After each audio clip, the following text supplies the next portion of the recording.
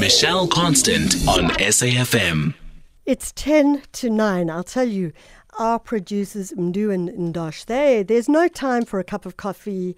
No ways. There's not even time to go and take a water break. But that's just because we like to say, let's make this story and these couple of hours really work for you in a big way. So, as I mentioned, you can catch that Zapiro Ramapocalypse now if you go to Exclusive Books in Hyde Park at 10:30 today. He'll be there to sign.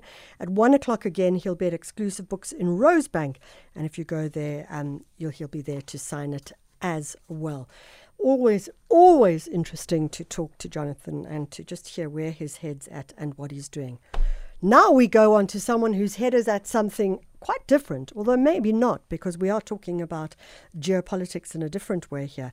Popi Sibiya is a traveler. She's a journalist, and she has been traveling for the last 4 months and really has been stuck in some really interesting places as well. And we thought, let's get Popi into the studio to try and find out a bit more about what has been happening on her travels. I love to chat to South Africans when they are traveling on our continent to a variety of places.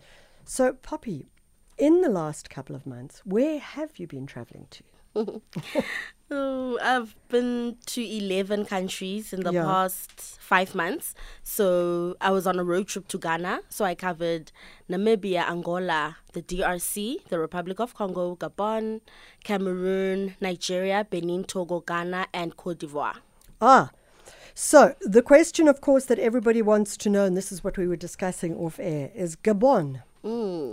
Not the easiest time when it's a country that was having a coup. And apparently you were there during the coup. Yes, I was there during the coup. So a few weeks prior to elections, I was in Gabon. I did some work there. And then as I was getting ready to leave, it was now time to vote.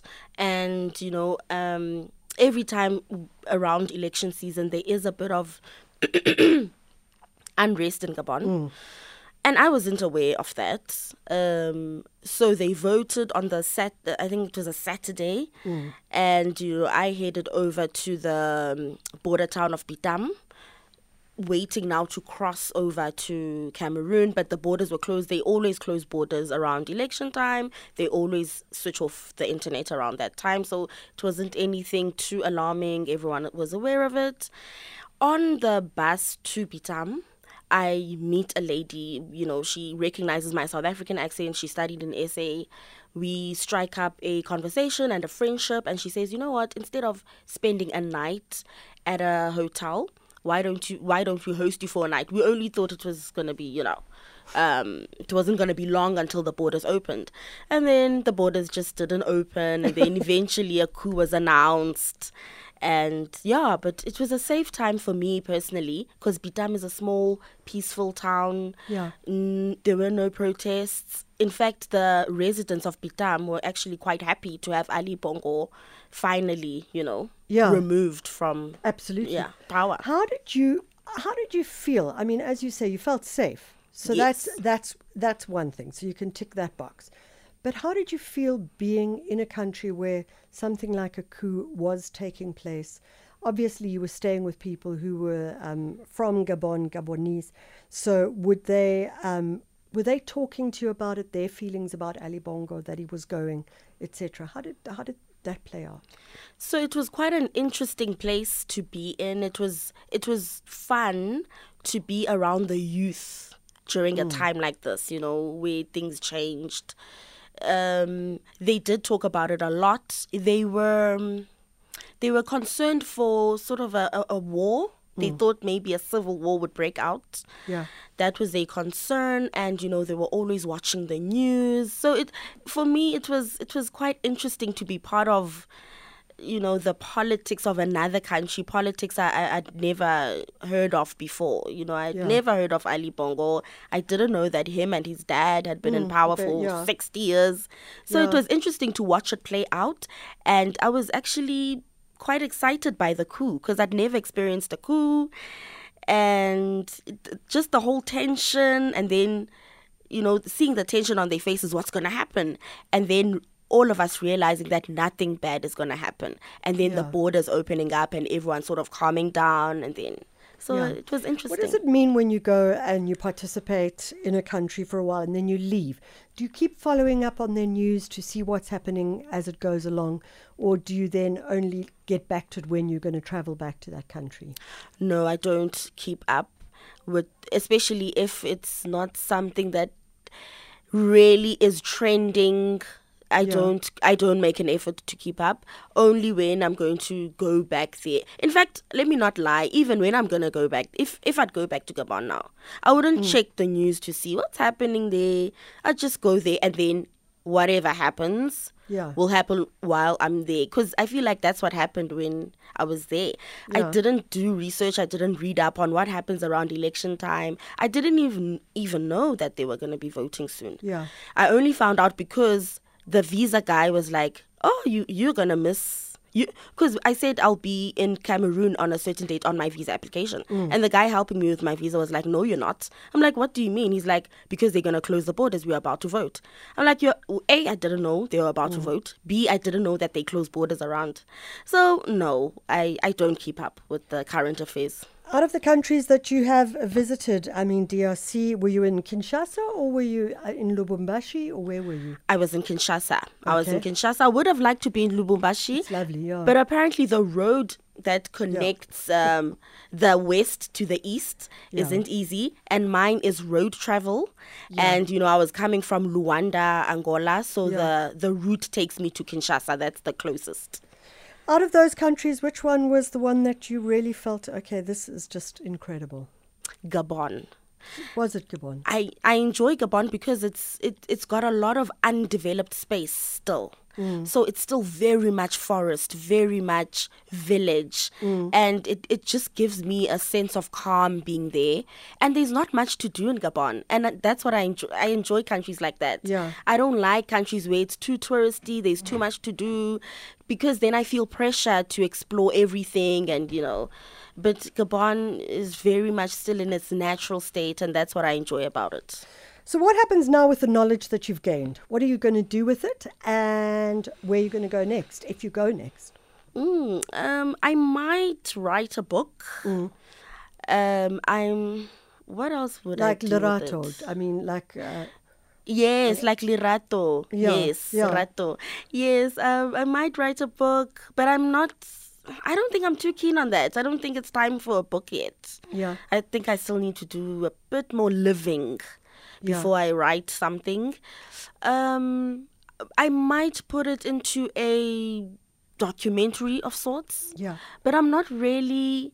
Look, I'm not the type of person to do things with what I have. I just sort of live life, Yeah. For instance, now I'm preparing for season 3 of the Popi show. Sure. And that's what I'm focusing on. I'm not really one to try and package and repurpose things.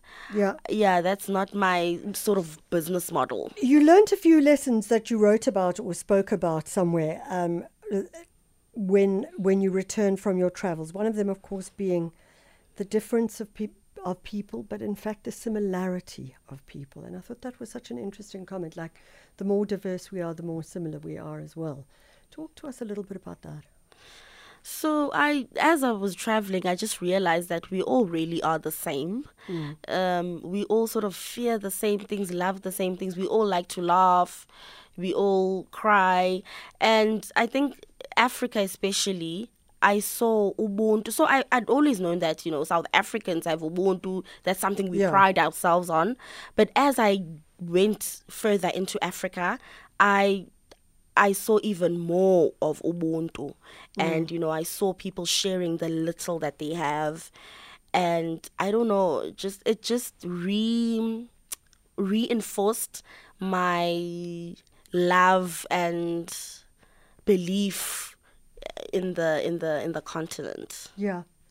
I'm just looking at that list. I'm thinking about Angola. I mean, even if you go to Goma in the Democratic Republic of Congo, Gabon, I'm not sure about Benin. You'd have to talk to me about that.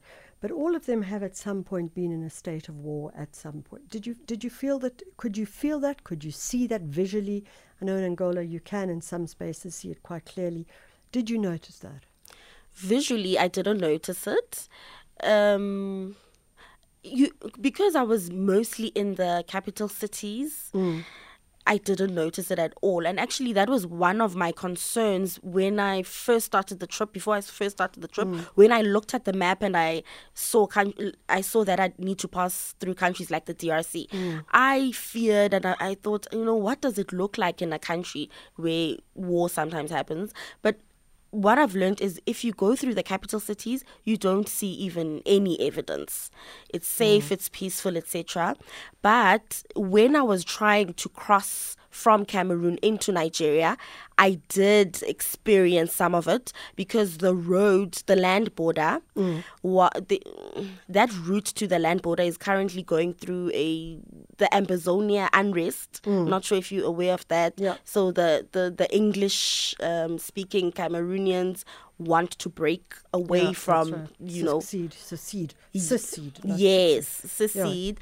So I was, as I said, it was a road trip. So as I was trying to head to that border, I couldn't because of that. That was when I experienced something sort of in real time. Yeah. That was the only time that, then you feel, like you get to feel that, some of these countries do experience unrest. Yeah. Otherwise, I don't. Popi, Sibiya, I know you're going to, as you said, you're going into the third season of your show. What then? Ooh, I am okay. So I always give this clue. It's going to be snowing. There's going to be snow, and it won't be in Africa. So that's what's next. So we can cut Lesotho out.